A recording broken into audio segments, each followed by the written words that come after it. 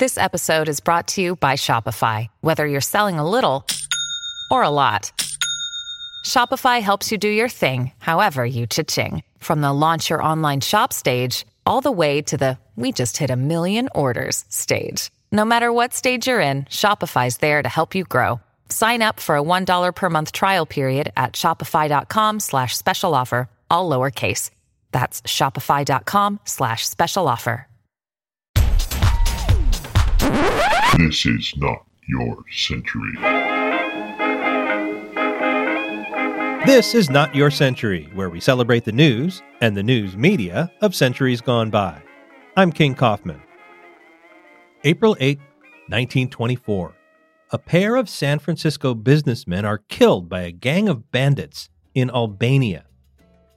Robert L. Coleman and George DeLong were both from prominent families in California since the pioneer days. They were driving from Greece through Albania on their way to France. They were on a rural highway when 6 men leaped out from roadside shrubbery and shot them and their driver. The Americans died immediately. The chauffeur survived. The bandits made off with the Americans' steamer trunks and even their shoes. The Albanian government ordered troops into the countryside to hunt for the killers. They said their theory was that the killings were done in an effort to make Albania look bad to other European countries. The Corfu incident had happened less than a year before. That was a conflict between Greece and Italy, but it was sparked by a murder on the Greece-Albania border. The killing of these 2 San Francisco men would be another international incident. The U.S. was an ally of the fledgling state of Albania. At the time it was a principality, but the Navy sent warships to the area. Eventually, a man was arrested as the ringleader of the killings.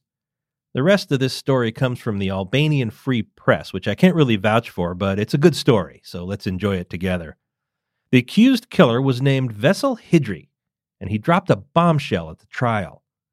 He said he had received a letter from Ahmet Zogu demanding that he gather a small gang together and ambush some tourists near Mamares, a small town north of the capital, Tirana. This was a big deal because Ahmet Zogu was the Prime Minister of Albania. Not for long, though. In the following year, 1925, Albania became a republic and Zogu was elected president. The country was rife with blood feuds, and Zogu reportedly survived more than 50 assassination attempts, including one later in 1924 when he was shot right in the parliament. As president, Zogu did end serfdom in Albania, and he led the country into modern nationhood. He also allied with Mussolini's fascist Italy, and he turned Albania into a police state.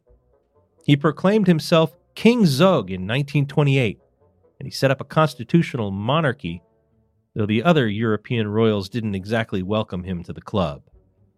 That alliance with Mussolini didn't really pay off once the Second World War started. Italy invaded Albania in 1939, and the royal family fled, eventually to England. Zogu, King Zog I, died in 1961 at the age of 65. So back to that murder case, and the charge that the Prime Minister had written a letter ordering the killings. At one point, the judge visited American diplomats and asked how they'd feel about Zogu, the Prime Minister at the time, being executed for the crime. How they felt about it was their jaws hit the floor. Vesel Hidri's story was pretty improbable. Would the Prime Minister of Albania really break the Stringer Bell rule by putting a murder contract in writing? And the story fell apart when it became clear that not only was the defendant illiterate, so were all of his accomplices. Hidri was hanged in the capital city on December 22, 1924. Not Your Century is part of the San Francisco Chronicle podcast network. Audrey Cooper is the editor-in-chief. Please subscribe wherever you get your podcasts, and if you like this show, we'd love it if you'd give it a rating and a review. For great journalism today, consider subscribing to the San Francisco Chronicle, which you can do in both paper and digital form by going to sfchronicle.com/subscribe.